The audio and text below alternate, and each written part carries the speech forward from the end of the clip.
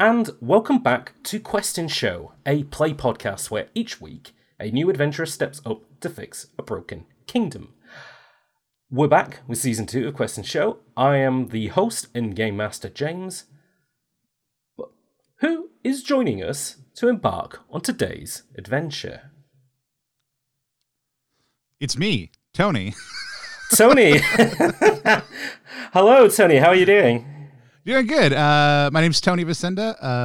I run a little company called Plus One. We are a funny little brand that does tabletop game design. We do beard and skincare alchemy, and we make content that reviews other people's games. So things like actual plays, interviews, reviews. And I love games, and I'm super excited to be here. No, I'm super excited to have you. You're the first person that we've had on who is in the skincare business. So tell us a little bit about that. What's the crossover with that and tabletop stuff? Here's the deal. This is not a visual medium, but I do have a beard myself. And a number of years ago, I was making beard products just for me to use, just stuff I could use at home. I like to kind of mess around and figure out how to do new things and make things, and it was a fun project at home. And then I made some for me and some friends, and then I took some to a conference and put them in our booth, like some people would sell T-shirts or games or other stuff like that, as a funny gag. And everybody thought it was really funny and hilarious, and then people tried it and they were like, oh, this stuff is really great, and then it took off. And so we kind of built a brand around that, a different brand, and then we launched Plus One a little while later, because whenever I go to conventions, whenever those happen again, and I look around, I just see a lot of beards in the room, and I see a lot of skin in the room also, too. I mean, lots of people in the game community have beards, but almost everybody in the game community has skin. And so that's, it just seemed like a natural place to say, I love doing niche marketing, and I love building things that are designed around parts or communities that I love and care about. And so that's where Plus One kind of grew out of.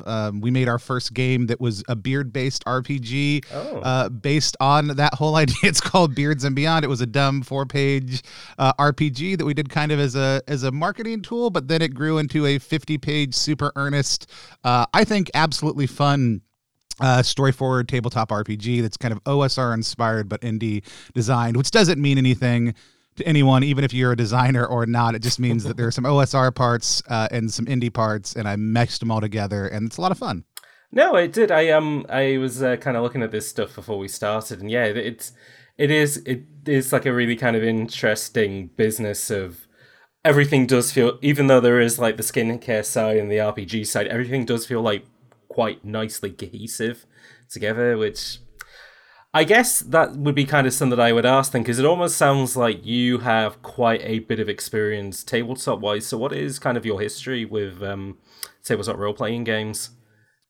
I played my first game of Dungeons & Dragons when I was 9, and I could only tell you the name of one person I played with. And you might think the story is going one direction at this point in time, but then I could not remember whose house we went to play it. It was a friend of a friend. I could tell you that friend's name. Their name was Andy, but I couldn't remember who it was whose house we went to. I didn't go over to Andy's house that often.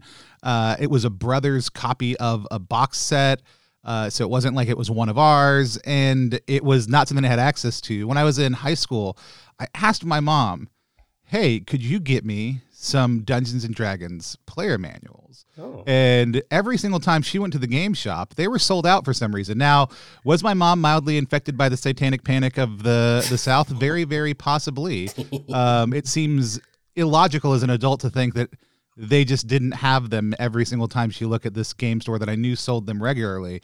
But I actually mostly played board games growing up. So, and I played them by the rules, so they weren't horrible. Risk isn't a horribly long game if you don't want it to be. Monopoly isn't a horribly long game if you don't want it to be. But I loved board games. I got super into Steve Jackson games, which I was a man in black, which is their demo agent group. I have a background in outdoor education, so I was doing a lot of pro-social games, or what a lot of people would call low ropes or community building games. Okay. I would run weekend retreats that were basically low-key LARP, where we would pick a theme and then build a bunch of development pieces around that were all gamified experiences to walk people through a narrative and help them discover new interpersonal or organizational management skills. And around that time, because I was working with Steve Jackson Games and doing play testing and doing demo work and doing other stuff like that, I started playing GURPS. GURPS was really my first entry into role-playing games, and that was almost 2 decades ago when that started. And so so I played for a long time, started GMing, loved other indie systems, never really developed because of that a strong love of Dungeons and Dragons, though I do love what it has done for role-playing games. I liked some of the crunchiness of 4th edition. I really enjoyed 3.5. I think 5 is fine. It's never been my game of choice to sit down and play. I love crunching new ideas and doing new things and finding new ideas and putting them together in weird and interesting ways. And my major question is always, what kind of experience are people going to have when they sit down around a table to play this game? I am always designing the interaction at the table, not the mechanics of the game itself, which is a weird lens for role-playing games sometimes. It's interesting, though, because, yeah, obviously with a lot of kind of game design stuff, you almost sort of start at the point of, you know, what do I want to put in it? You know, what do I think would be cool? What would, you know, almost what do I want to elicit? Rather than, you know, what kind of atmosphere do I want to create with this? What kind of tones and what kind of moods do I want to go for? So, no, that is like a really interesting way of approaching stuff. I mean, it is funny though, like, my role-playing experience doesn't extend that far back, funnily enough. But I'd like to think that that's kind of the nice thing about role-playing games, though, is that, like, people have all kind of different experience levels, because they're essentially coming in and you're all, for an hour or a few hours, are all agreeing to this rule set that you're going to play by. Almost like anyone from any background can kind of get into it and, you know, really, you know, make something of it, which I think is like the most exciting thing about like that as an art and as a medium, really. I always think the biggest question people have to ask whenever they decide if they like or don't like a system is, who was I playing it with when I played it? And is it possible that maybe I don't like the system, or did I not like my experience of playing it? Because ostensibly, though, my wife says this and it hurts down at the core of my being whenever she does it. She will sometimes say, like, well, you're all just playing make-believe. And I'm like, oh, like, I mean, it's true. Yes, we are. But there's a level of agreement between the players, hopefully, when you sit down to play a game. If this is the type of game we want to play, this is the type of fun we're trying to have. And then I just want people to pick the best system that lets them do that. Or if the system they're playing and they find out halfway through the game doesn't do that, just agree on the best way to move forward and have that kind of fun anyways. It's one of the reasons I love when people play more systems, because I think you get more ideas about how to make agreements when things kind of fall out of bounds of what you're thinking they should be. And at the end of the day, like that comes from, you know, constantly checking in with people on safety tools when you're out on a low ropes or high ropes course, like making sure everybody feels comfortable, pushing people to say, hey, I want you to challenge yourself. I want us all to try something new, but I don't want anybody to panic. I don't want anyone to feel unsafe. And so if we need to modify things, if we need to change things in order to make that happen, that's going to be the first concern, because my goal is that we are successful at what we set out to do. And that's sit down around a table and have a good time telling a story together and going on an adventure. Absolutely. Well, hopefully that will hopefully be what happens today on this episode of Quest and Show. We'll have a nice time and we'll go out on an adventure. Before we start doing that, though, and this is more for the people at home who, depending how many episodes they've listened to of Quest and Show, this might be their first episode that they're listening to because you're on it, Tony. They might like your stuff and they want to know, you know, what's this project that you're involved in. So, essentially, how this works is, before we started recording, I asked Tony to come up with a character who will be tasked with solving today's episode issue at hand. And over the course of the adventure, I'll describe settings, characters, and situations. And then it will be up to Tony to basically tell me how they'd like to proceed with their actions. And most of the time, these won't be challenged, but there may be opportunities where you'll want to take the advantage, such as get the drop on someone, or parlay for a better deal. Or times where you might have to defend yourself, either through a little bluffing or combat. And during these occasions, Tony will be asked to roll 2 6-sided dice. Have you got your dice ready, Tony? I do. Let's see if I can get a little Foley here with a little bit of rolling. I love dice rolling. Ooh, look at that. Fancy. All right. Yeah, we're picking that up. Very nice. All right. By the way, before we started, did you want to do like a little lucky roll to see how maybe we might get on? Do I want to do a lucky roll to see how I might get on? Yeah, do a little... I mean, I can do that. Okay. That sounds so ominous. What if I roll bad? Oh, it doesn't... well... What if I'm unlucky? Well, we won't know until you roll it. That's what I mean. I guess that's true. Let's find out together. Yeah. Oh, well, I rolled an 11. So. Tony, you've been probably the luckiest person so far who I've asked to do that. Most people either get a mixed success or a failure. You're starting strong, I think. I think that bodes well for how this adventure might go. So, no, that's pretty good. Or I used all my luck right now. Oh, no, that is true. That's the other option. that is a very good point. But obviously, depending on what roll you get, we can also factor in small advantages that you might have going into a situation, such as the gear or special abilities your character might have, and then we'll add numbers to the final result.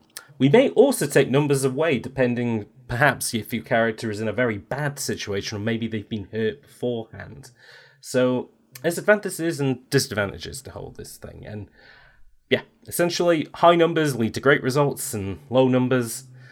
Well, Tony, you've played role-playing games for quite a few years. I imagine you probably know what happens if you get a low number, right?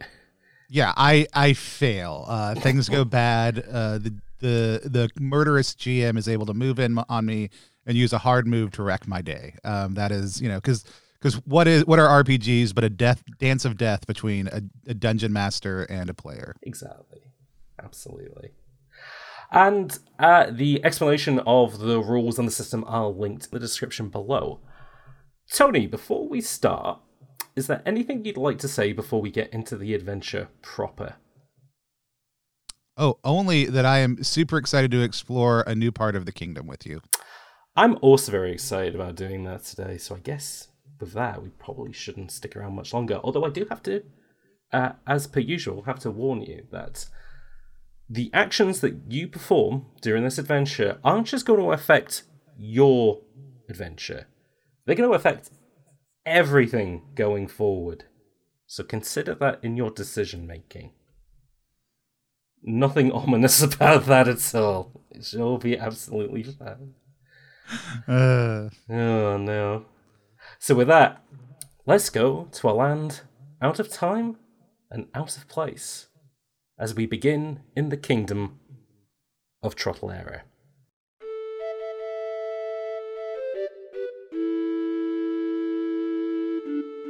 But today we're actually going to start... Well, we are starting in the kingdom of Trottelera, but not as maybe you would expect it, because obviously when you think of Trottelera, you think of its fabulous castle, you think of its factories and its buildings and the people who live on the surface. No, we're gonna go a little bit deeper than that. We're gonna start beneath Trottelera as we talk about a part of the city that a lot of people probably don't think of, despite the fact that it provides a very important role in the running of the kingdom and the running of most of the rest of the island that the city of Trottelera is on. I am, of course, talking about its fabulous sewer system, which is where we will be starting with the character of today's episode. So, Tony, please tell me, who are you playing as? I am playing Undarda. Undarda is a sewer dwarf. They are dark, kind of shabby looking in appearance, which isn't entirely uncommon for sewer dwarfs. They do have a beard with 3 immaculate braids in it with a couple different items just kind of woven in and out of it. Usually you would see Undarda wearing a kind of a rain slicker, like a full body one piece kind of workman's outfit / rain slicker, giant rubber boots, rubber gloves, and there's a hood on the back. that Undarda can pull up whenever they are in need of such a hood. But they are, not super tall as most sewer dwarfs, are more diminutive even than other dwarfs. It makes them especially good at getting through the different pipes and tunnels that they have to go through. They are very stout. They are equally stout to how wide they are. So they are not small. They are just short and very, very broad. So that is Undarda Sarfice. And what do you say Undarda's backstory is? How did they end up in the sewers? What do they do for a living? Undarda has spent 96% of their life under the streets of the kingdom. Okay. They were born there. They were raised there. They lived there. Others sometimes adopt the sewers out of need. Some people will come down to the sewers from time to time to try to solve a problem, but Undarda didn't see the street until they were grown. So Undarda has spent most of their life. A couple trips up to the surface for need, mostly under the tutelage of their masters to sell some goods, but then back down to the sewers where Undarda is without a doubt the most comfortable. Absolutely. And what kind of stuff does he do in the sewers? Yeah, well, Undarda's had a number of roles in the sewer, which is not uncommon. The sewer is a little bit of a meritocracy. Like, you are expected to find your role in the sewer culture. And so I've been a declogger for a period of time. I was a tube hacker for a little bit. I was a film skimmer for a very short period of time. Then I spent a good few years as a pastry chef as well. Yeah. And so sewer cuisine, it's a very specialized type of preparation. It's a very moist environment. You've got to be careful with heat because of the methane fumes. Things can flare up really quickly. It's a very delicate prep process. Takes a lot to learn how to do it right. But eventually, all those broad skills led Undarda to becoming head technician of the sewers. These broad skills that Undarda had undertaken over their time in the sewers have left them as one of the most equipped to deal with all the broad problems that come up within the technical realities of the sewers. So now they are head technician of the sewers. And so they have they have a lot of now administrative responsibilities. They miss just being able to roam the tunnels and the pipes, to spend time in the kitchen. But now, somebody has to help organize things and keep the sewers running. And Undarda is one of those people. Absolutely. What would you say three of his special skills are? He's very intuitive. Like, if you don't learn how to navigate the sewers by feel, you get lost at a very young age. Sometimes never to be found. It's one of the reasons the sewer dwarf population is so small. You also very good at tinkering, just because of all the different roles that Undar has taken on over time. Undar is what friends call him. So, and then sewer cuisine, obviously, from my time as a pastry chef. That's another big skill of mine. What is their expertise, or more so, what's their special something that they defines them, do you think? They have a deep love of the critters and the creatures that you find down below. Specifically, they have a dire rat sidekick. It's runt, so it actually, like Undar says, it's a dire rat, but it looks like a very large normal rat. And he keeps it in a special pouch on his tool belt. Interesting. Which I guess that's leads straight into the next question, which is, what do they usually bring with them, either on work or just day-to-day gear? Yeah. So when you're kind of navigating all the different parts of, making sure the sewers are running smoothly, you basically wear a lot of what people would if they were going down into, let's say, a dungeon on an adventure. So a lot of exploratory gear. There's a headlamp. We've got a pickaxe. We've got a 10-foot pole. We've got some rope. A couple other little odds and ends that help get through the day and make sure that things you can get around as much as you need to and kind of poke into the different places in the complex maze of tubes down below. And then when you become a technician, a full technician in the sewers, you're given a mithril technician's tool belt that usually has, depending on what your expertise has been, usually has one or two kind of primary tools and then a small set of kind of common tools. And so he has a big wrench on that, and then a adamantium spanner also too. Ooh. Just a bunch of other odds and ends that help, just poke around down there. Excellent. So he's very much the right man for the job. The job being, of course, sewer work. Then Yeah, absolutely. Well, being obviously the head technician of the sewers underneath Trottleera City, as he said, he does have a lot of administrative work to do. One of them being his tri-annual contract negotiations with King and Queen Hemlock of Trottleera City. So, how does he usually get to the surface? What's his means to do so? it depends on what part of the city in the kingdom I'm going to.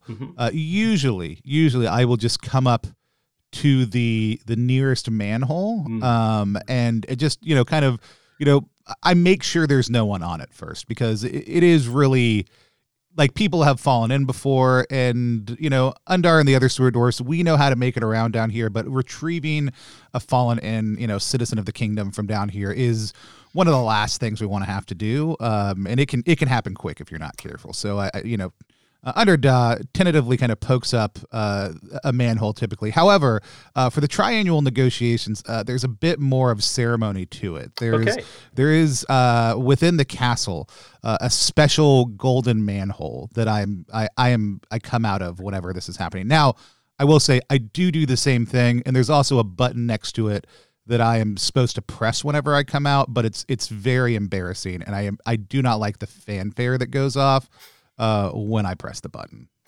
You pop your eyes then out of the golden manhole and do see the familiar sights of a dark stone room around you. You do see the button that you do need to press for fanfare and realise, okay, yep, this is that time again. And you do give it a press. Surprisingly, Yes. This time there is no fanfare behind it. Something seems a bit suspicious. There is a door, of course, out of this room, which usually somebody will open up for you and let you in, but no fanfare, no one has turned up. So what would you like to do? I'm going to get out and open it up and kind of brush myself off and adjust the tool belt. Yep. And I'll go over, open the door. Hello? You stick your head out and you shout hello. The hallways of Trottleera Castle are a lot quieter than you remember. Last time you came up here, you had guards walking back and forth, formation. That does not seem to be the case at the moment. It almost seems relatively quiet here. That said, you do notice that there isn't a speck of dust anywhere, so it has recently been cleaned. It's just not as occupied as it used to be. Have we noticed a significant decrease in cloggages or sewage activity coming out of the castle recently? You actually have. Yes, that is absolutely right. Essentially, for the past... Because over Christmas and over the ceremony of Pratt's birthday, the Prince of the King and Queen, you do notice that there is more activity that comes out of the castle. Not the case this year, suspiciously so. And you did hear some news and rumblings that there may have been a change in management in the surface world, but not much more than that. So perhaps this might be related to that. You might need to look for somebody who can tell you a little bit more, I think. So I'll keep on walking down the hallways, and hello. The sounds of you shouting out hello eventually does catch the attention of two people who very quickly you hear the sound of armor jangling as they come round. How much do you remember kind of the people who live and work in the castle? I have been up here once to do this before. I have had to come up on a few other minor events, but I have talking to different people every single time, and I have no idea. Okay, so these are who is who. These are two completely different people to the last time you were here. Not that you really remember them, and they do look at you, this small, stout sewer dwarf, and one of them pulls a whistle out of their pocket and blows into it. The other one tries to pat around on their person and then says, Stop right there, don't move a muscle, you're not going anywhere. Okay. I'm supposed to be here. I pressed the button. I hate pressing the button. I did it anyways. What button? What button are you talking about? The button at the golden portal? The guy looks completely confused, but seeing that you're not being immediately violent, he instead goes to grab a pair of handcuffs. Whoa. I'm here on Kingdom business, and I'm going to pull out my my head technician, paperwork from Sewer Dwarf Union 1030, okay. And flash it at him. Tell you what, let's do first roll of the game, I think.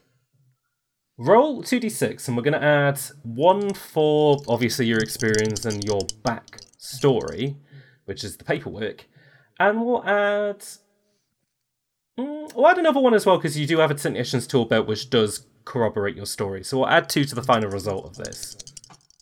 Yeah, making a fake badge, that's easy. Making a fake technician's tool belt, that's hard. Exactly. That's going to give me a 9 total. Very nice. The guy kind of looks at you and he's like, we've had a spate of break-ins recently, so we are going to have to put the handcuffs on you, but we're going to take you to somebody who can corroborate your story, okay? You had a bunch of people breaking in through the sewers? Well, not through the sewers, no, through other parts of the castle, but you can never be too careful. I mean, I guess it sounds like y'all can't be too careful. All right, I guess go ahead and put them on me. You put your hands out then, and he slaps a pair of cuffs on them, and he's like, right, we're taking you to King Pratt then, and you can explain yourself to him. Wait, King Pratt? Yeah, so as you are brought through the castle, you do kind of see, to the left and right of you on the walls, there are bits of information that kind of fill you in about what has happened recently, which is about half a year ago, your King Brennan, who you remember, this tall and very stout beastman, and his wife, Queen Manon, disappeared. There was a search party put out for them by their son, Prince Pratt, who was looking for his missing parents, but nothing really seemed to materialize. And unfortunately, this kind of ended up happening around the same time that a lot of economic and social issues were kind of cropping up in Trottelera, which all kind of came to a head, funnily enough, around Prince Pratt's birthday. So, in order to quell the people of Trottelera, he decided to put himself in charge. He has now made himself the king of Trottelera. At the same time, I guess this explains the lack of proper paperwork lately. It sure does. It also explains the fact of why nobody knows why you're here. Pratt ended up firing all of his father's old advisors because they basically left him to his own devices when he was trying to keep the country running, and he decided, no, I'm bringing in my own people on this one. And none of the advisors were kind enough to tell him that, oh, by the way, now and again, you're going to have to deal with the people of the sewer and the sewer technicians. So look into that, sir. But you are eventually brought into the throne room then, and to the left of you, you see the paintings of the Hemlock starting at Uriel, and then they get smaller and change shapes, until you recognize a face before the last 3 Hemlocks. That is Gustav Hemlock, who famously helped bring infrastructure into Trottelera City and help with the development of the sewer system underneath it. essentially. He's got the biggest picture downstairs. Oh yeah, I bet he does. He's got an all right picture up here, but I'm sure he's got a very nice picture in the sewers. Yeah, it's right behind my desk. We give it a slap on our way out the door every day too. Fantastic. And then it's his son, and then it's his son, Brennan Hemlock, and then eventually it is Pratt Hemlock, who you then see sitting on his old father's throne, writing paperwork until you are brought in front of him. You recognise Pratt. You were here about 3 years ago, and at the time Pratt was, well, he essentially lived the life of a prince. He was outside in the garden, exercising, doing fencing, all that wonderful stuff. Not anymore. Now he has to do nothing but paperwork, as he has made himself the leader of Trothlera. But his eyes do brighten up, because I think he does recognise you. Your Majesty, and I kind of like give a wave of my two kind of manacled hands and a appropriate bow. Oh, I remember you. I think you're Dudar, right? Undo, right? Undarda Sarfice. Oh, Undarda Sarfice. Oh yeah, I remember. Oh, I didn't realize that was. Oh, you got me there. I didn't realize that was his fun name. That's very good. Oh, Undarda. Oh, I do remember you now. Oh God, it's been what, 3 years? It's been 2.5, because I was up here for the the last negotiation, and then I was up here when there was a pretty bad clog. We don't have to get into the specifics. Oh gosh, no. I think you remember what happened, but yeah, it was pretty bad, so I had to come in for that one. Oh right, okay. Oh, did nobody tell you about what's happened up here? No. People usually send down a notice in the pneumatic tubes when there's big developments. I heard your parents went missing. No one asked. Did anybody check the sewers though? I think we had to look down the sewers a little bit. We didn't really find anything at the time. No evidence of that. I mean, if I had I could have asked you if you had seen them. Have you seen them? I have not. I have not seen them. I've not. I mean, we weren't looking for them. We could have been, but we haven't seen them either. Oh, okay.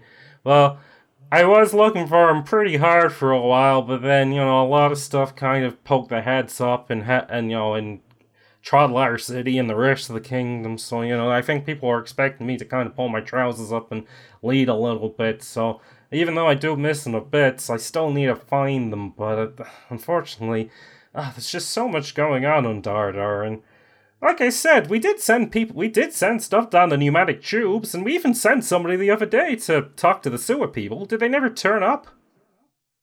They did not. And I don't think we've seen anything in the tubes. Like, we've set up reports, but we haven't seen anything down in like the last 6 to 8 months. He looks at his new advisors then, and they all kind of they all sort of look confused because, and then they whisper to Pratt and they said, "No, we've been sending stuff down. No, we have been doing stuff." And he's like, okay. Undarda. I mean, do y'all know how to use the tubes? Like, it's not what I would call an intuitive process. Oh, no, I know. That's why I've hired people to help me out with that, because I wouldn't know what lever to pull or what button to press. It's all very, there's all a lot to it. But apparently we have been sending stuff down, but it's not, I guess maybe it's just not reaching the right people. You're a sewer guy, right?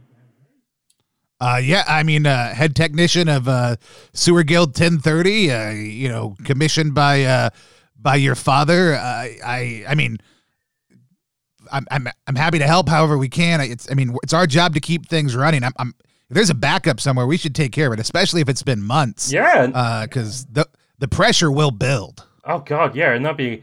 Oh yeah, we have. Oh yeah, no, I don't even want to think about that. Undarda, follow me. We might need to hash this out. All right.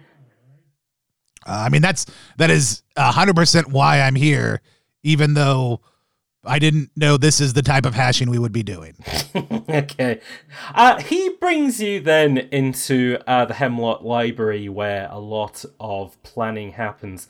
At no point has he noticed that your arms are still in front of you and you're still in handcuffs. As he is. Well, here's actually what I would love to do. Sure. If possible. I would love to make a tinkering roll to be wearing these handcuffs, but not actually be restrained by these handcuffs. Absolutely. Roll 2d6 plus... Yeah, we'll add 1 for tinkering and we'll add another 1 as well because you're in a pretty good situation for this. So add 2. That is going to be 8 plus 2 is 10. Very good. Yep, so you have loosened the manacles then, and you could take them off at any point, but just for... I don't know, just to keep up appearances. Yeah, they are like... Yeah, I don't want to be rude. No, of course not. I mean, in any way, shape, or form. Absolutely. Pratt is pushing across bits of paperwork and stuff like that, and he goes, so, we did send a guy down a couple of days ago called Ricky Business who was going to have a look at something that had happened down there, and I think we did mention go and speak to the sewer technicians, but... Well, he hasn't come back, and I assumed maybe it was because, I don't know, maybe he'd found something down there, or, he was sulking or something like that, but, I mean, if there's blockages... Sometimes people do find true love down in the sewers, but it is more often that they find a whirlpool of death or a miasma of... well, let's just call it matter that has coalesced into a sentient beast and consumes them entirely if we don't get it taken care of in advance. But right. Yeah, it could be love too. Oh, that'd be nice. Yeah, I'd like that more than any of the other ones. But well, I don't know. Well, we got to find evidence to where he's gone, and he did have a supply truck on him, so that's kind of gone up in the air as well. So I don't know. Maybe I think you're going to have to be manning a rescue mission to find him and find the stuff, and hopefully from there we can try and, iron some stuff out.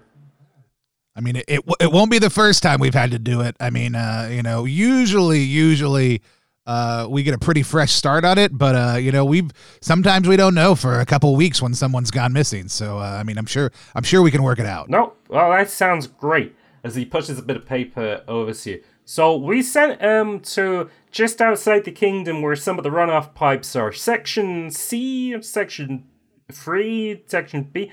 It's one of those... I mean, you know this stuff better than me, Undarda. So, I mean, if you can just start there and, have a look around and, if you find the guy, great. If you don't, well, obviously we're going to have to put together a funeral service and stuff for him, which is going to be pretty sad. But, we got to do it. And also, we got to find the supplies as well, because, you guys need that stuff. Yeah, it has been getting a little bit of lean down there, but I will say I did put together a little something special. These were your dad's favorites, and I hand him a wax paper wrapped set of our brown baked biscuits. And they have a certain look to them that isn't entirely appealing, but his dad always made a big deal out of how much he loved him whenever I would bring him up. Brennan Henwalt was a big fan of those snacks. Roll 2d6 plus sewer cuisine. There isn't going to be like a big downside to this. This is more so if you can get something extra out of baking, buttering up. So I rolled a 9 plus 1. Oh boy. Pratt kind of looks at them then like a little bit because Pratt is like, his dad kind of had like a kingly shape to him. He was big and he was very broad and whatever. Pratt's just kind of more of like a bit of a jock, essentially. Like, last time you saw him, all he did was exercise and stuff like that. Mostly because when he was a little boy, he had a bit of a weight problem, mostly from eating treats like this. But he's looking at it and he's like, well, I am king now, so Dad did like these a lot. He puts those biscuits in his mouth and he starts chewing on them. Oh, and his big blue eyes, they light up. Oh, he's liking these a lot. He hasn't had sugar in years as he looks at you and he goes, you don't have any more of these, do you? I could certainly make another batch. We probably will have to find the supplies first. That was really the last little bit of extra we had. Oh, don't worry about that. I can give you extra supplies. Hey, listen.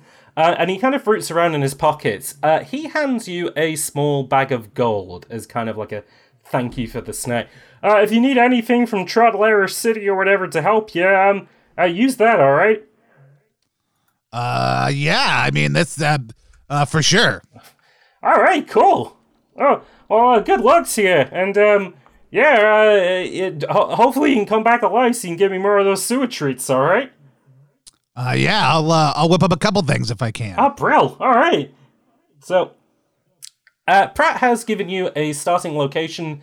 He is giving you a name, and he has given you a rough description of what this guy looked like. He was a noble elf, tall, blonde-haired, wore a lot of red, essentially. So that should hopefully make him easier to find in the sewer system. And his name was Ricky Business. And the supplies that he brought with him were kind of stuff, food. Well, food supplies was one of the main things, but also like, repair equipment and materials and stuff like that as well. And he started at a pipe system just outside of the city limits, a runoff pipe. So, before you head off, is there anything you want to do to prepare? Anything you want to look at or get more information about? Is Ricky Business a new noble, or is he an established noble who I would have met before? He is a new noble. Okay. I would maybe ask, maybe not King Pratt. He seems busy and maybe potentially not as helpful as I want. Are the other two still around? The two guards or the yeah, they can be. So what do you guys know about Ricky? Ricky Business? Oh, well. Yeah. I mean, what do you want to know about him?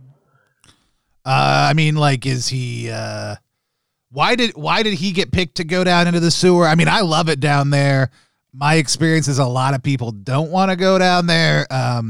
Usually they'll just drop the supplies off at the edge of the runoff pipe and then send a pneumatic tube down to say hey, I dropped him off, come and get him. And I just didn't know. I mean, does he like sewers? Was he looking for love? Tell me his biz. Well, he's not much of a fan of sewers. Not sure about love. Does like money though, and I think that was the reason he did it. Pratt was looking for somebody who would go down there. He wasn't too keen until Pratt basically matched what he was asking for, and well, he got half up front, and then he was meant to be getting the other half when he came back, but, well, that hasn't happened. All right, so it's looking less like love. Love can't change a person's heart, though. All right. Well, thanks. Maybe on the way out, I'll stop by a bakery goods supply store and spend some of this gold on some additional basic supplies for baking goods. Okay, in that case then we will change those gold coins into baking material then. So you now have additional baking material which you may be able to use during the course of this adventure. Which is what every good adventurer needs. Exactly. So, do you want to start where Ricky Business started, or do you want to... I don't know, you are the sewer technician. You may know other ways to get to maybe where he started. So how do you want to approach this? First things first. Mm-hmm. I want to go check the pneumatic tubes and just see if the settings are right, because, I mean, as far as I know, these guys could have just been shooting their missives up into the air instead of down into the ground. Very true. You are sent into the pipe room then of Trottlera Castle. It is where it is one of the huts just outside, actually. You do have a look at the pneumatic system, and as far as you can tell, everything is right as rain. Okay. On their end.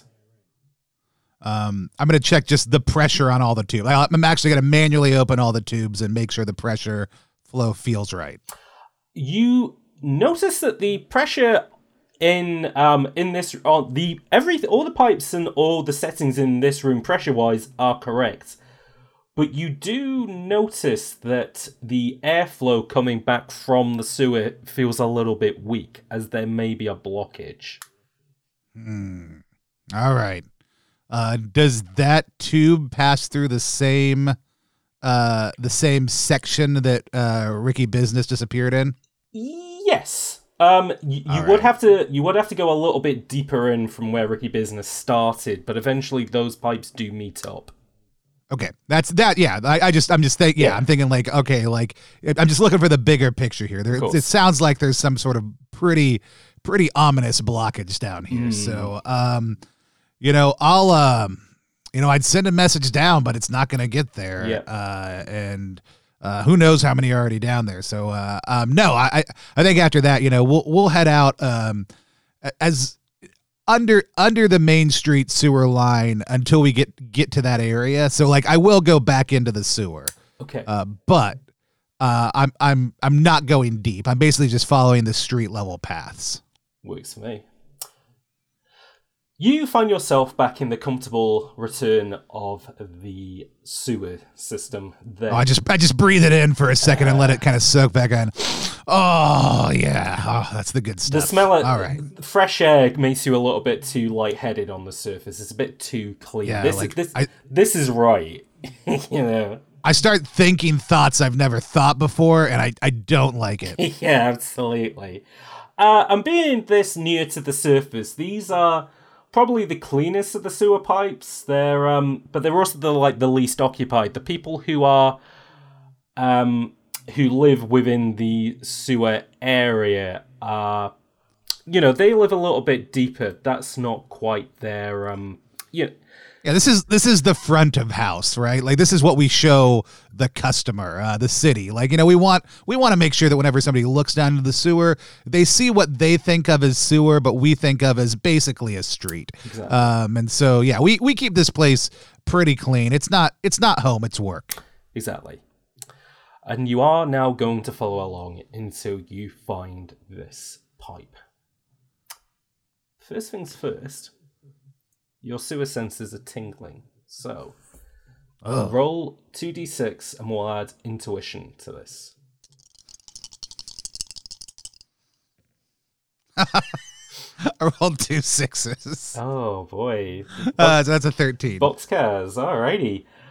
As you get near to the pipe system then, here's the first thing you notice. The thing has been completely dismantled. Air is just rushing out of this thing, and let's say before you headed down, you sent like a test message down the pipe. That is now in a puddle on the floor. Are there other messages? Like, do I see like old tubes? Any other stuff that may have been sent down there? No, it looks like it is being picked clean in, say. Okay. If they send stuff down there every day, somebody must have done this, like, that stuff is just gone, essentially. Okay. All right. With your little bit, because you got boxcars, though, you have a look and see what may have caused it, because, it might have been extra pressure, and so the bolts might have burst on it. No. You see evidence that the thing has been dismantled. The screws are missing from the pipe. Well, did they take it off in an approved sewer technician guild technique, or is this just slipshod work? Slipshod work. Does it look forceful? Yes. And does it look like it was ripped off, or is there signs of like melting or burning or freezing even? Like that happens sometimes down here, but not super often. It looks like it was torn off. The pipe that led to it is bent out of shape. You gotta think of all the people I know who could just rip a pipe out of the wall. There's only like 4, and they're pretty good folks. I don't think any of them would have done something like this, and certainly wouldn't have made off with officials. I mean, they're all members of the guild. They wouldn't have made off with official. Of course not. Sewer guild missives. They're trustworthy people. I mean, yeah. I mean, you know what we always say in the sewers: water is thicker than blood. So, especially the water in the sewer. Absolutely.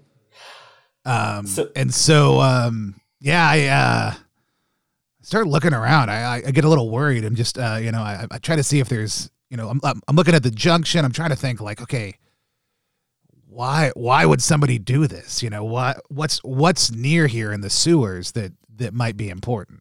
That is a very good question. Roll again, and we'll add intuition to this.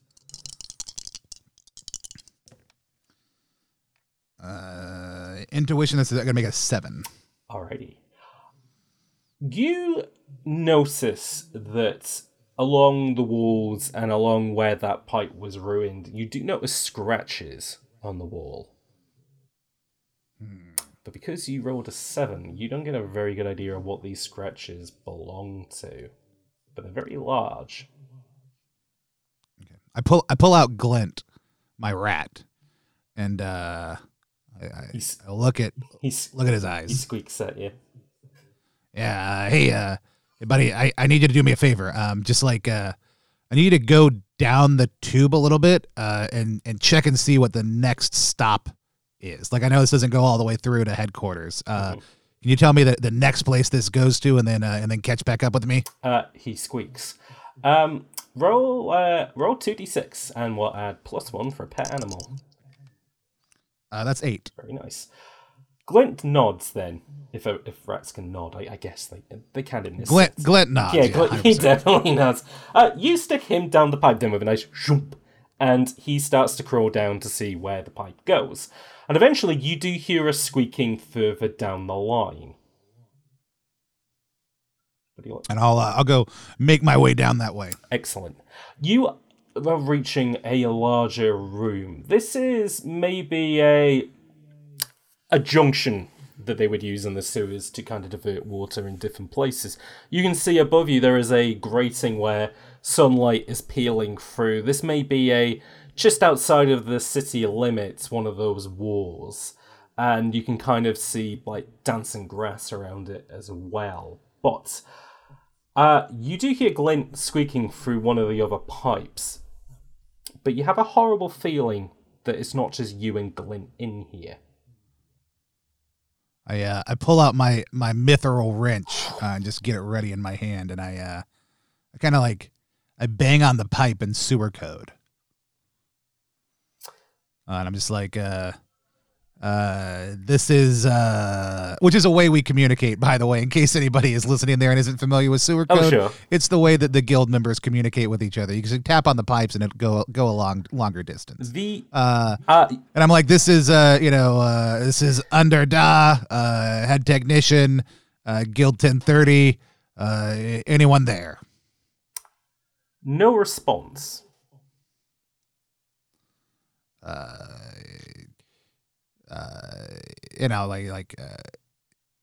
Jimmy, is that you? Ricky? Ricky Business? Are you there? Jimmy, I know you can rip a pipe off, but I don't think you did this. I know you're mad that you didn't get your last raise, but you're already at Union Max.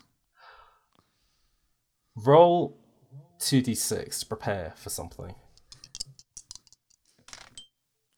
Flat roll is 9. Oh boy. Okay.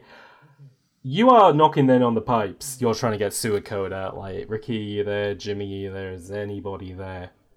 But as you are doing this, you hear the sound of wet footsteps next to you.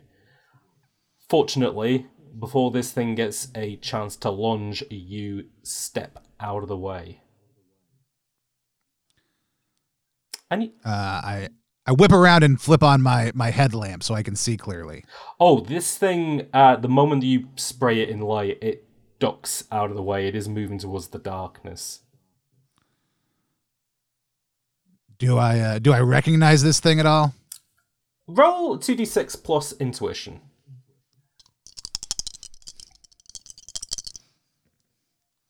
That's going to be an 8. That's an 8. It has the tail and the shape of a very large rat. Glint. Glint. I think we're going to need a bigger wrench. Glint squeaks from the pipe that he's in. I get to her release valve and get out here. I'm going to need you, Glint. All right. That's what Glint's going to do, and you're going to prepare yourself with a bigger wrench, yeah? Well, I actually have my biggest wrench out. Oh, so, no, so, oh, boy. I'm not in great shape Oh, here. no. Okay, so you want to maybe find a way out of this situation, then? No, I'll put the wrench back and I'll grab my pickaxe. All right, okay. So do you want to just try to prepare for another if this thing tries to get another attack, you want to try and defend yourself then, yeah? I've got my back to the wall. I've got my pickaxe up.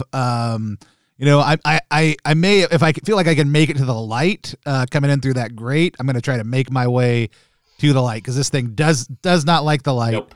And that is where I want to be. Okay, roll 2d6. That's a 10. Oh boy. You manage to get your way. Not only do you manage to get that pickaxe in your hand, but you also manage to get away to that light. Basically, a nice big blue circle around you now as you kind of stand in this illuminated area. Also with a lamp on your head as you're kind of looking back and forth. You feel Glint climb up your leg and back into your pocket as they have managed to get to safety as well. Whatever this creature is, seems to now be staying back a little bit. Like perhaps they realize they might be a little bit outmatched by the fact that you have a pickaxe in your hand. Glint, do you know this individual? Is this a family member, maybe? Glint shakes his head back and forth. All right. So like, I just don't want you to get upset about anything that happens here. Are you gonna be okay? Like, close your eyes if you need to. Glint puts his rat hands over his eyes. All right. All right. So, I don't know if you can understand me. I am here looking for Ricky Business. My name is Undarda. I'm head technician, Guild 1030. There's a blockage in the area. There's some pipe damage. If you did it, I'm sure it was by accident. Maybe you're hungry. Maybe you need help. But we're here to serve, but we're also got to make sure that the pipes keep running. You can't do this kind of damage. I can probably let you off with a warning this time, but you can't do this. Also, have you seen Ricky Business? He's an elf who wears red. No response. All right. Well, I am going to kind of look for the next pool of light, and try to quickly make my way to the next kind of opening. Or even if I don't see a pool of light nearby, I'll look for the nearest manhole. Yeah, sure. Because I'm going to start poking light down into the sewer. That works. Okay, roll 2d6.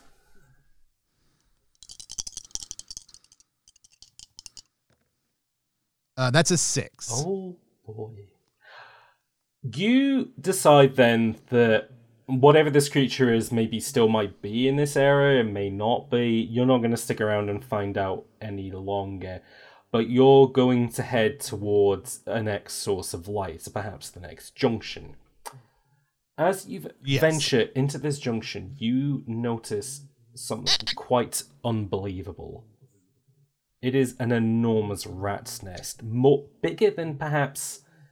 It's far bigger than anything Glint or any of his family could achieve, if they had months or years to do so. No, this is gigantic. They've been using bits of sheet metal and stuff like that, to kind of cover it up. And as you get a good look at this big old thing, something grabs you on the back. It's now rodeoing you.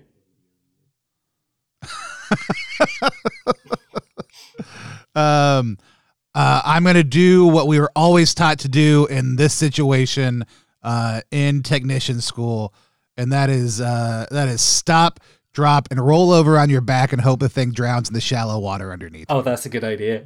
Roll 2d6, and we'll add one for... we'll add one for history and then add another one because I like the idea, so let's add 2 to this. That's another 6. Oh, with the 2. With the 2, no, that's a 7. Oh boy! All right, that's great then. Okay, you decide to just drop, and you just land on your back as this creature goes with you. Then, it loses its grip as it is trying to escape, but it is still thrashing about essentially. Roll 2d6 to see if perhaps, just in case you get nicked by it.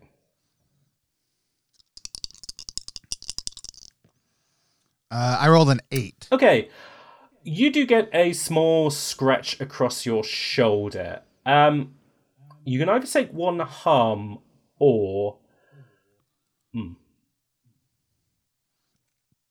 Actually, no. Yeah, you take 1 harm from this as blood now starts squirting out of your shoulder and starts pooling around you, unfortunately. All right.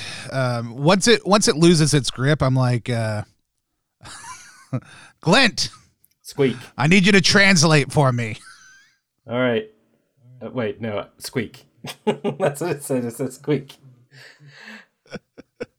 And I say, tell it I don't want to hurt it.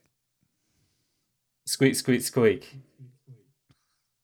Tell it I've got food if it's hungry. Squeakity squeak. Tell it I need it to not hurt the sewer, but we can find a safe place for it to be. Squeak.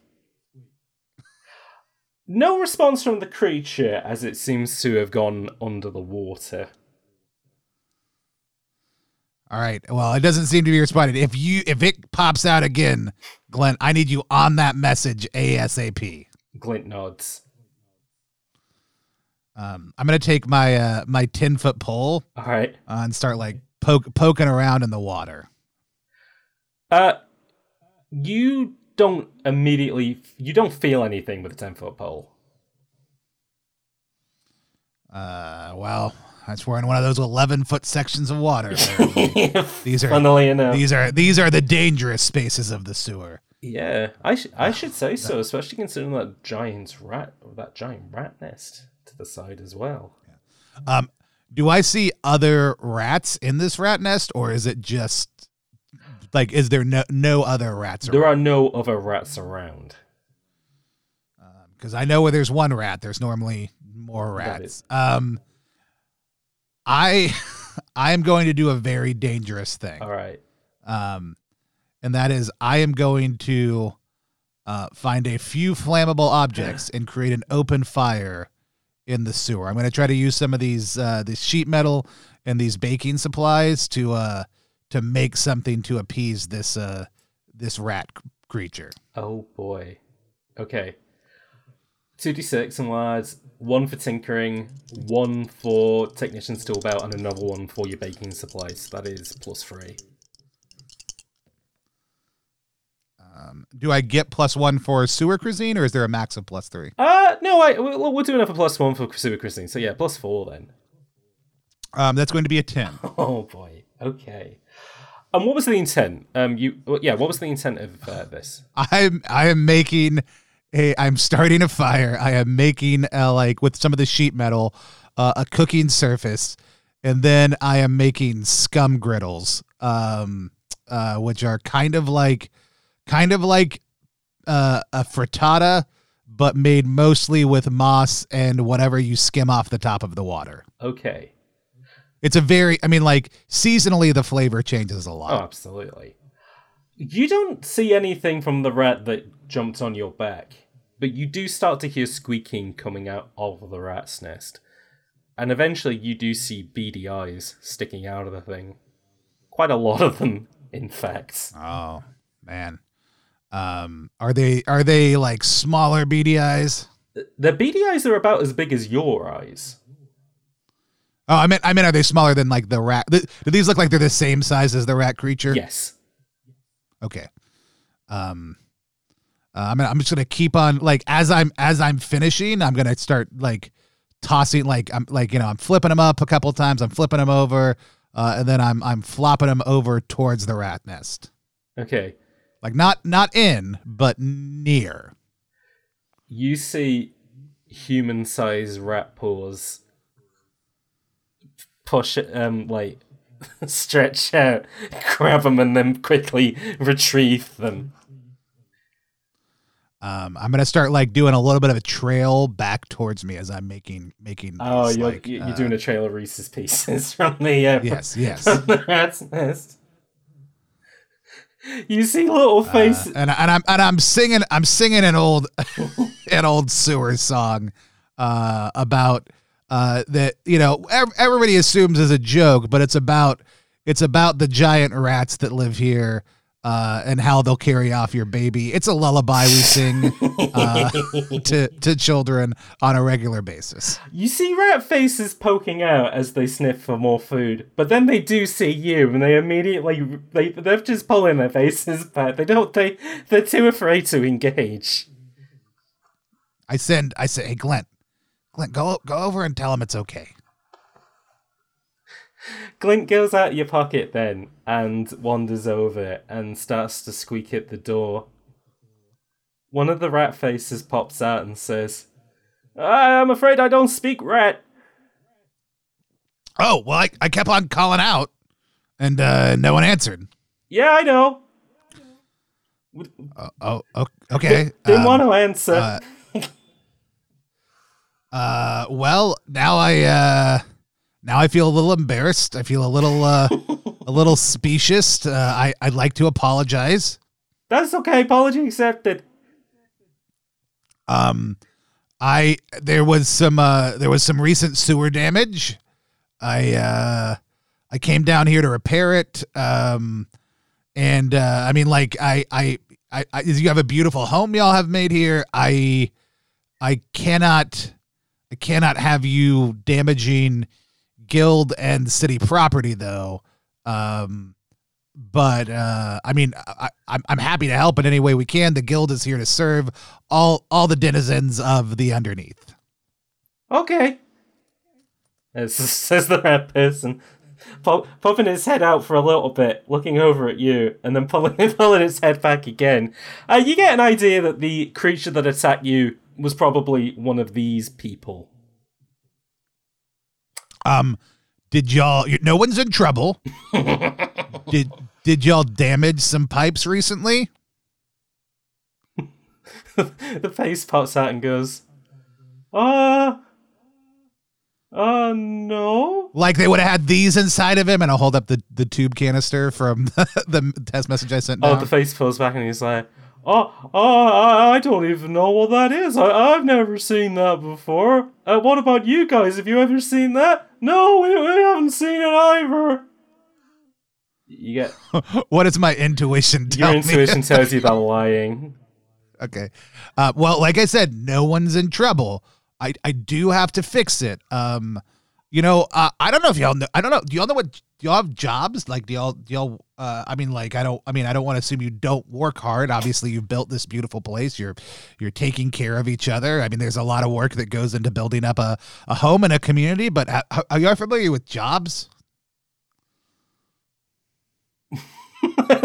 They've gone very quiet as you ask them if any of them. So it's the idea that like you do something and then I give you griddle cakes or things to make griddle cakes or shiny things that you can use to exchange for things to make scum griddles. Okay, like what? Mostly climbing through. I mean, like, you could do whatever you want. I mean, you know, like, there's no limit to what you could do. I was a baker for a little while, so I made things like this for people, and they would give me these shiny things. And I used to the tube that someone broke. I used to have to do that and then put in new tube parts. I used to have to help skim things out of the water to test for different levels and presences of chemicals and substances and materials. We don't need to get into what kind of materials exactly. It's not a really appropriate talk for the table. There's all kinds of jobs down here, and y'all seem like you are pretty uniquely suited to some of the type of work that the guild does on a regular basis. You hear like rat chattering, And then their like appointed spokesperson sticks his head out again. I thought y'all didn't speak rat. What's that? Oh, well, no, they're all talking in hushed tones to one another. Oh, you just hear them. I hear them chattering with each other. I got it. Their appointed person sticks their head back out and he goes, "Oh, I don't know. That sounds like a lot of work." I mean, that's kind of the idea. But it may not be a lot of work. It may just be certain work sometimes and not damaging pipes. Also, I do have to ask a question. Oh. Have y'all seen somebody like me but taller and thinner, and they were wearing all red and they had a bunch of supplies with them? Oh, the rat pulls his head back in and then you hear... No one's in trouble.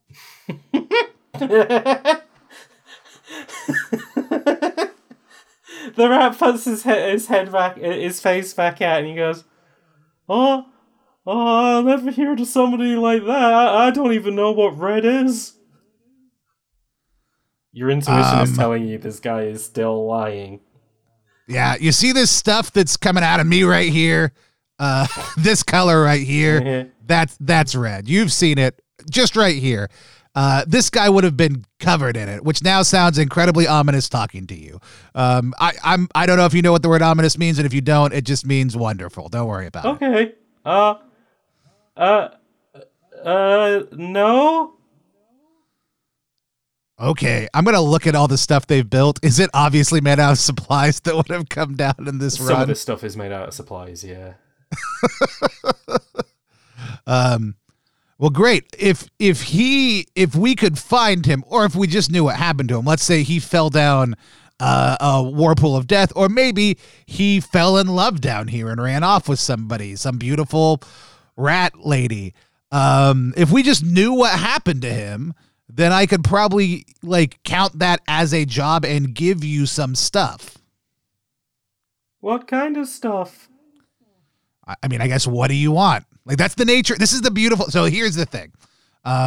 There's pros and cons to every system of both governance as well as economic theory. And here's the deal. Right now, what we're doing is something called bartering. It's my favorite. It is the statement of, what do you want? And I'll do my best to get it to you if I can get good information that is as accurate as possible. The better things I can get you and the more of it I can get you. Have you got food? I mean, I can get you more food, absolutely. Okay, more food would be good. Right, but I have to get the info. See, the way it works is the job is you give me the information and then I get you the food. Yeah, but if you get us food first, maybe we could give you information. No, but see, I already gave you food, right? So you've gotten some food, and now you give me the information, and then I give you more food. And then if I need more information in the future, or if I need a pipe ripped off the wall, I need you to not rip pipes off the wall I don't need ripped off, but I need pipes ripped off the wall a surprising amount. I would come to you and give you more food and other stuff in exchange for ripping those specific pipes apart. The rat pulls his head back in and continues to talk with the rest of the rat people. Glent, I don't know how this is going. Do you have any idea? What are you thinking? Glint shrugs its rat shoulders at you. He doesn't think this is going very well. The rat guy sticks his head out and he goes, I think maybe we'll be able to give better information if we can get more food. I tell you what, I will give you all the rest of these griddle cakes. I've got like 4. It's not that many left. In exchange for 2 pieces of information. And I hold up like 4 fingers and 2 fingers. Okay. So you get 4 things and I just get 2 things, but the 2 things you give me have to be accurate and they have to be true. Okay. But then you get 4 things. Oh, that's a lot. 4 is a lot. You're getting a lot out of this deal. Okay. Okay, alright, yeah, I think I can do that. Alright. So I need to know what actually happened to Ricky Business, the guy who was wearing this color, and I point at my shoulder where it's horribly bleeding. who came down here and, he had stuff like this. And then I point at the different parts of what they built that are made out of the obvious supplies that they have stolen.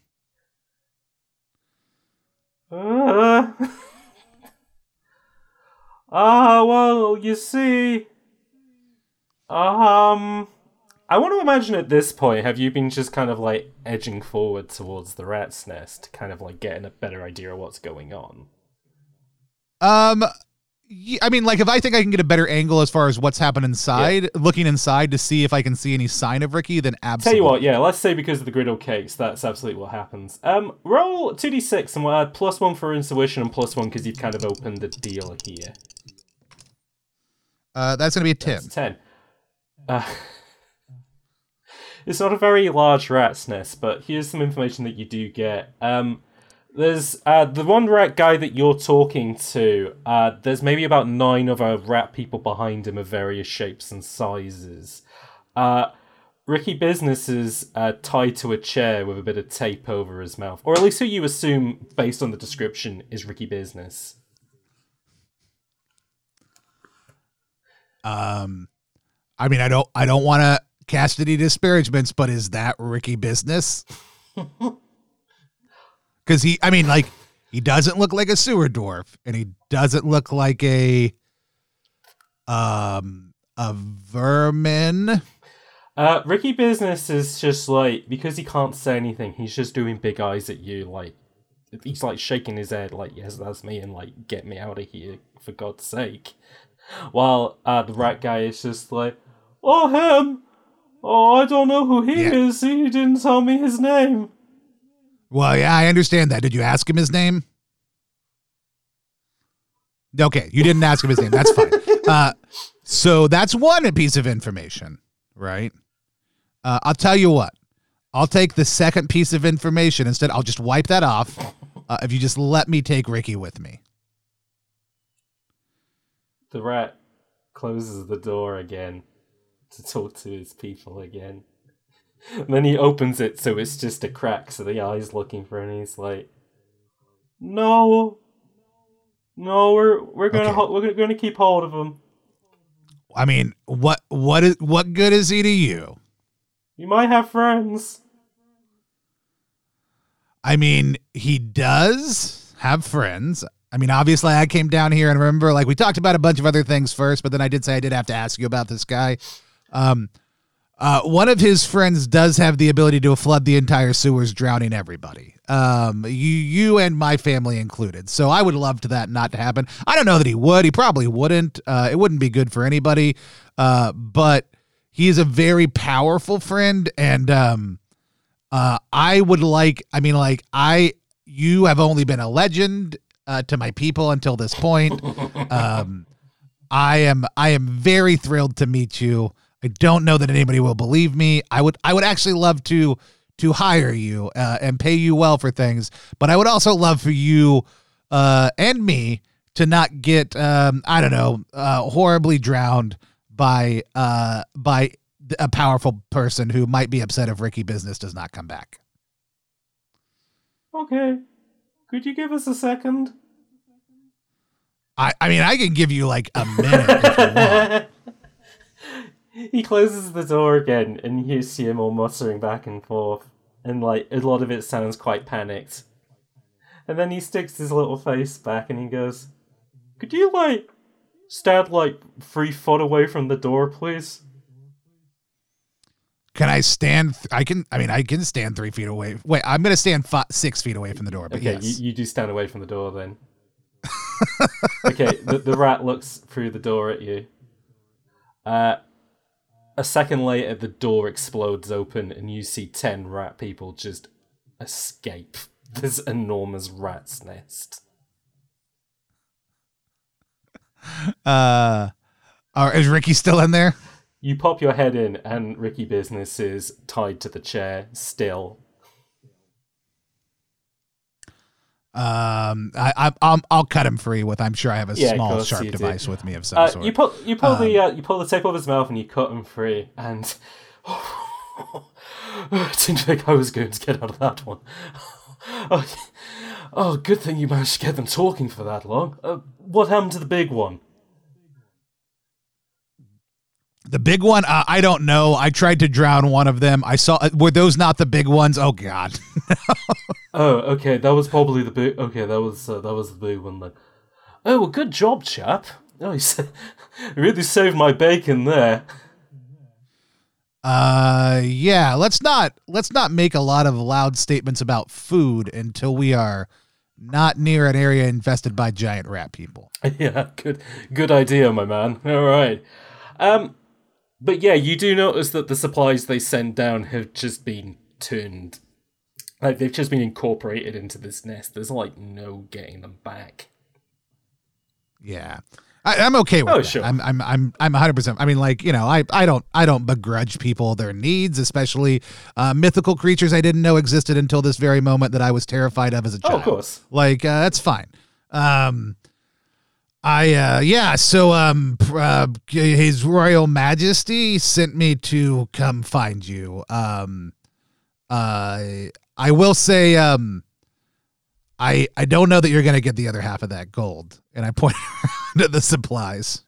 Oh, well, I'll see about that. If anything, Pratt owes me double for the hell that I've been put through. Well, I mean, you also didn't complete the task. I don't know. I'm just a worker. You're a fancy noble. I'm sorry, sir. I probably shouldn't be explaining how things work to you. You surely know better than I do. Do you feel capable of journeying back to the castle with me? I don't know. My legs are awfully sore. I'll be clear. I'm not going to carry you, so you can stay here or you can walk. Like, those are your choices. Your noble ship. Oh God. Okay. Twist my arm while I do it, ship. Yeah. No. He can walk absolutely fine. I think he was just hoping that you would carry him back to the castle. Yeah, I know. I knew exactly what he was hoping. It's not my. You know, you don't get to be head technician without learning out who wants to work and who doesn't. And nobody I've ever met with "sir" in front of their name is particularly interested in working. And so I will find like a potato sack and smear some of my blood on it and be here. I heard you like red. And give it to him to put on. Fantastic.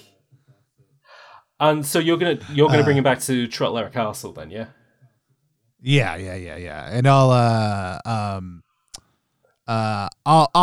as we're making our way back, I'll do like a temporary patch job on the pneumatic tube. Okay, yeah, that sounds like a good plan. So, all right, so the pneumatic tube has been fixed up. Then you can't see any evidence of where the rat folk have gone, including the one who fell in the water earlier. So that's something you'll probably need to explain to your guys back at base, I would think. Yeah. Well, my next message is gonna be like a 3-tube message. It's not gonna be. It's gonna be your normal one form. Requisition. Hey, go do a permanent fix on that pipe. It's going to be we're going to have some new policies and procedures in place. Oh, I would have to think so. But, no, you managed to talk good old Ricky business out of that hostage situation. So that's pretty good. That wasn't the way I was expecting things to go, but that is pretty good from there. So I guess, well, I mean, you managed to get back to the castle safe and sound, I would think, from there. So was there anything, like, extra, like, is there anything you want to say, like, to Pratt in order to, like, tighten things up a little bit? Well, we have to finish our normal triannual contract negotiations. Oh, of course. And I do feel like I'm in a pretty good bargaining position right now. Because not only did I find the guy, I don't have the stuff to make him the biscuits right now, but I will promise monthly biscuit deliveries. But I also do need now to double my staff because I can't send people out alone on work anymore. Yeah. In that case, then I think. No, actually, I think you're in a very good position to argue this. So, I think Pratt will promise that to you. Like, even though the kingdom's a little bit stretched in a couple of different directions at the moment, they are going to start putting more people, not just on sewer duties, but even kind of like guard duties down there to kind of keep an eye out for this stuff. Do you explain the rat person problem to him, or I don't think I explain that they are an issue? No. I don't think I make them the bad guys. I think it's a misunderstanding. I think it's, because I essentially do believe it was a misunderstanding. It's not of course. Me, absolutely. deceiving His Majesty. I would never do such a thing. It's that it was absolutely a misunderstanding. When two cultures interact for the first time, man, this is actually kind of the best we could hope. Oh, absolutely, for. Yeah. If anything, that went very well, I think, considering the circumstances. And so I think I kind of explained it that way. But I think if we're looking to so there's that.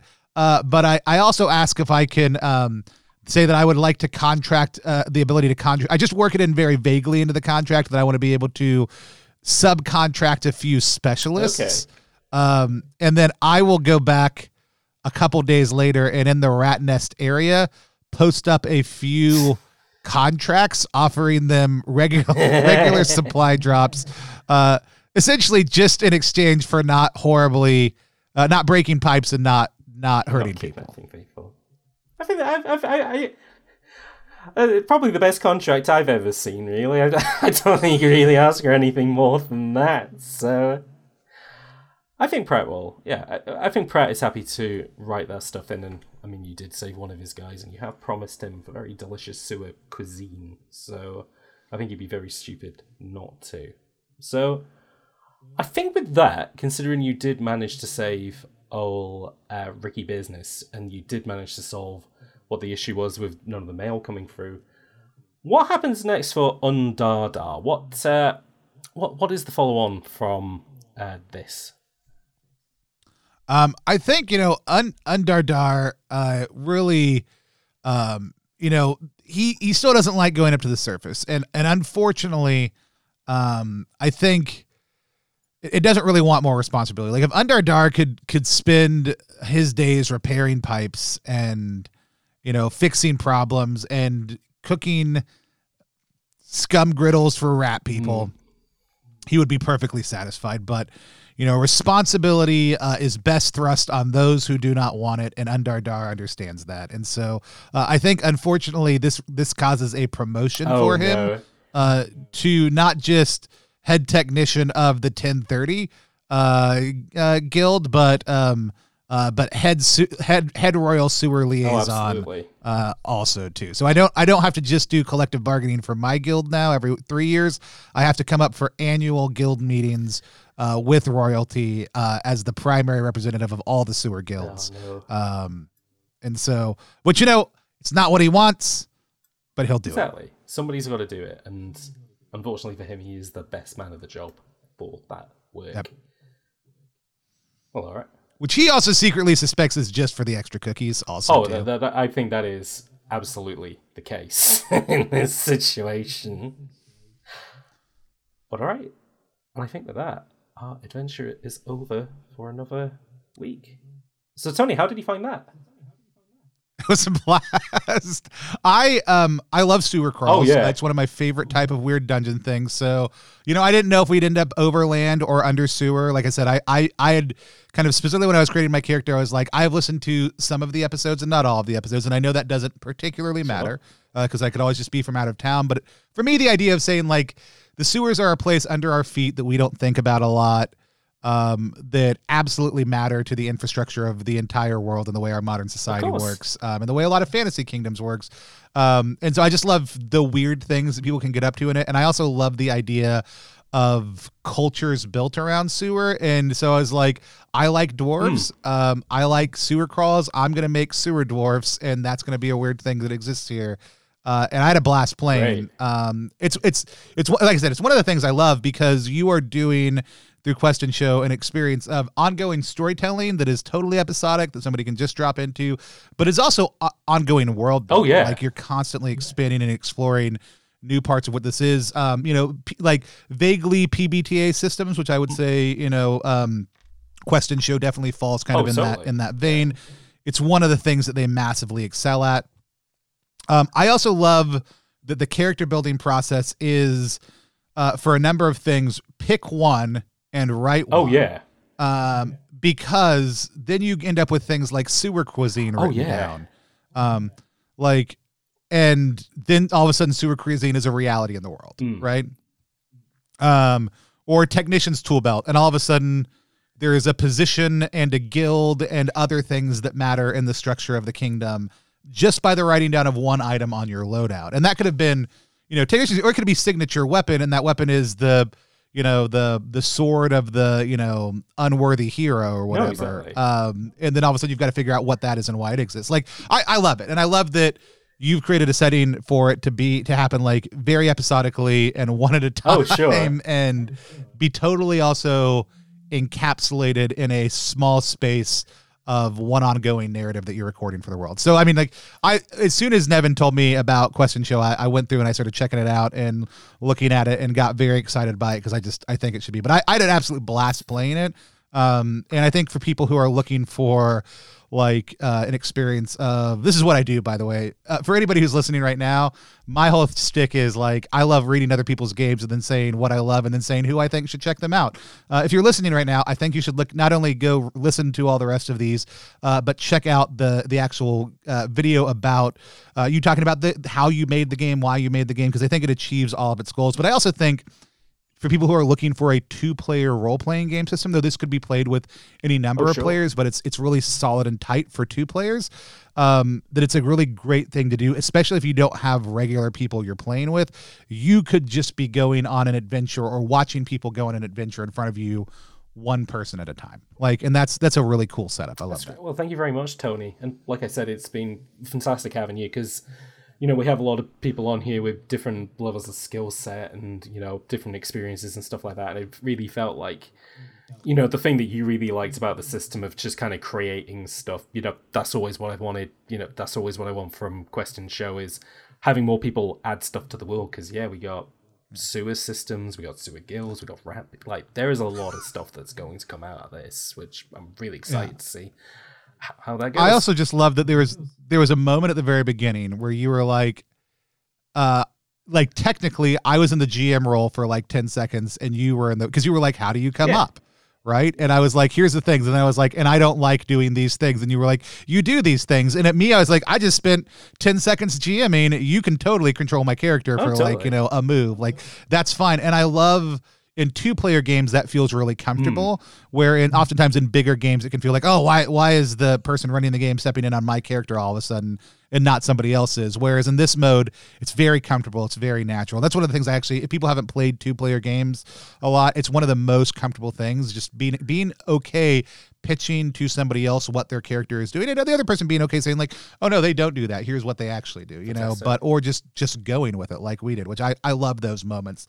They're some of my favorite. And so, but yeah, no, I thought I had an absolute blast. And I actually have a question. Yes. So I know you're kind of like, what are your, like, do you have long-term hopes for Question Show? Like, do you want to build out the kingdom to the point where you could be like, hey, if you want to play Question Show in this setting, here's a bunch of weird NPCs or characters or other stuff we've created on the show that you can reference or add or drop in? Or is it just the content side of things, which I think is also beautiful? I think it's more so, I really love the kind of the system that we're using, but I mean, it's kind of, as you said, it's like, it's a really solid system for if people wanted to kind of do back and forth, one-on-one gameplay, and also, a kind of a rotating cast and stuff like that. There is that opportunity that if people wanted to create their own world like Trottelera, and that they absolutely have the opportunity to do so.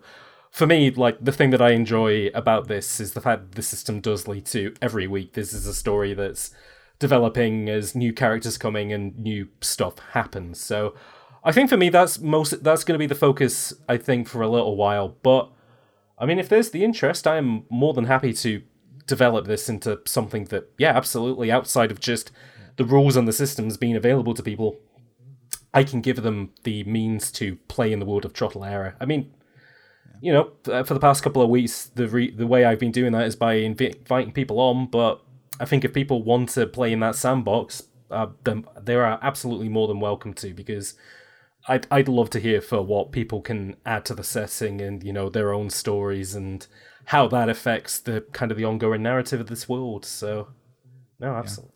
Yeah. And one of the things I will say, like out of the system, this is a weird insider design baseball thing. So there, like I said, the dice rolling mechanic it's very PBTA, right? Like you added in more of a critical success reality on it, but like, which is not a critique. I love PBTA. It's a great system to design, and especially exactly for what you're doing it with. But it actually feels. This is not just because of your accent. Very British. Oh, sure. And the British part about it is really the skill forward part. Like, I don't have powers. I mean, you could write in that I can cast fireball or whatever, like, but it is more skill based, and there's very much a like British classic role playing game feel that's been married into that PBTA reality that I think is very cool, that you would see in systems like Troika or Fighting Fantasy or other systems like that because of that skill based focus and the item based focus, right? Like that loadout skill and expertise piece feels very British, because Americans tend to focus on like, let me give you huge gonzo powers or whatever, and in that kind of gritty, you're not necessarily great at everything reality, or you're very good, but only at these specific. I think that's a very cool thing that I love about British systems that American systems and some other ones don't do as well, unless they're just like, you're the worst and you're horrible and you're going to fail, and then that's a little bit different. And so I just like that design fusion feels really solid in it, and whether that was intentional or not, I don't know, but like it has a great feel to it. That's lovely of you to say. Thank you very much. I guess, though, before we wrap things up for the episode, is there any last things you want to say? Anything you want to promote? Depending on when this releases, we always have stuff going up, always have new stuff coming out. We do a lot of different work with different people. The best place to find everything we do is at +1EXP online. We're very active on most social media platforms. We've got a small Discord channel, but it's really for people who come on our streams. Our streams are really focused on helping share what great small indie designers are doing. Sometimes that's a company with a number of employees. It's usually not a huge number. Most of the time it's one person who may be a full-time game designer or may just be a hobbyist but doesn't have a huge marketing budget. You can find all that stuff at +1EXP, or you can go to +1EXP.com to find our beard-based role-playing game on any of our beard bombs, and it'll connect out to all of our content. Also, if you like gross stuff like going down to the sewers and you wished I had been way more descriptive about the types of things and smells around us, we've got a game that's in Pledge Manager right now that we did with a friend called Repugnant, which is the world's grossest RPG. It is an earnest RPG. It's not dehumanizing in any way. It's just a bunch of weird, gross, mild body humor, middle school, dumb stuff that we put together, and it plays like a traditional role-playing game, but your stats are revulsion, disgust, and shame, and you are a mutated creature on a trash planet that maybe used to be Earth a long time ago. And so it's an absolute blast, but we've also got other stuff coming out all the time too. So at +1EXP on social or +1EXP.com. That's great. Well, thank you very much again for getting involved, Tony. Yeah. Looking forward to it and can't wait to hear what people do next. Here's the last thing I'll say. Yeah. Somebody play a rat person now. If you're listening to this and you come on the show in the future, I want to know what happens to the rat people. And the only way we're 100% sure going to find out is if somebody goes back into the sewers, but hopefully does so as a rat person. Very true. Very good point. That's going out to the audience at home, potential players of Quest and Show. Let's find out what happens to those people. And with that, thank you very much for listening to Quest and Show. I have been James. Social links are in the description below. If you were listening to this on a podcast app, a review would be fantastic. If you were listening to this on YouTube, a like or a comment would go very far. I would also like to thank the Patreon producers that made this episode possible, which include Chasm, Valerie B, and VG. If you would like to help with the production of episodes of Quest and Show or anything else that I make, please consider supporting me on Patreon over at patreon.com/hotcider. HOTCYDER. And until next time, thank you very much for watching, and goodbye.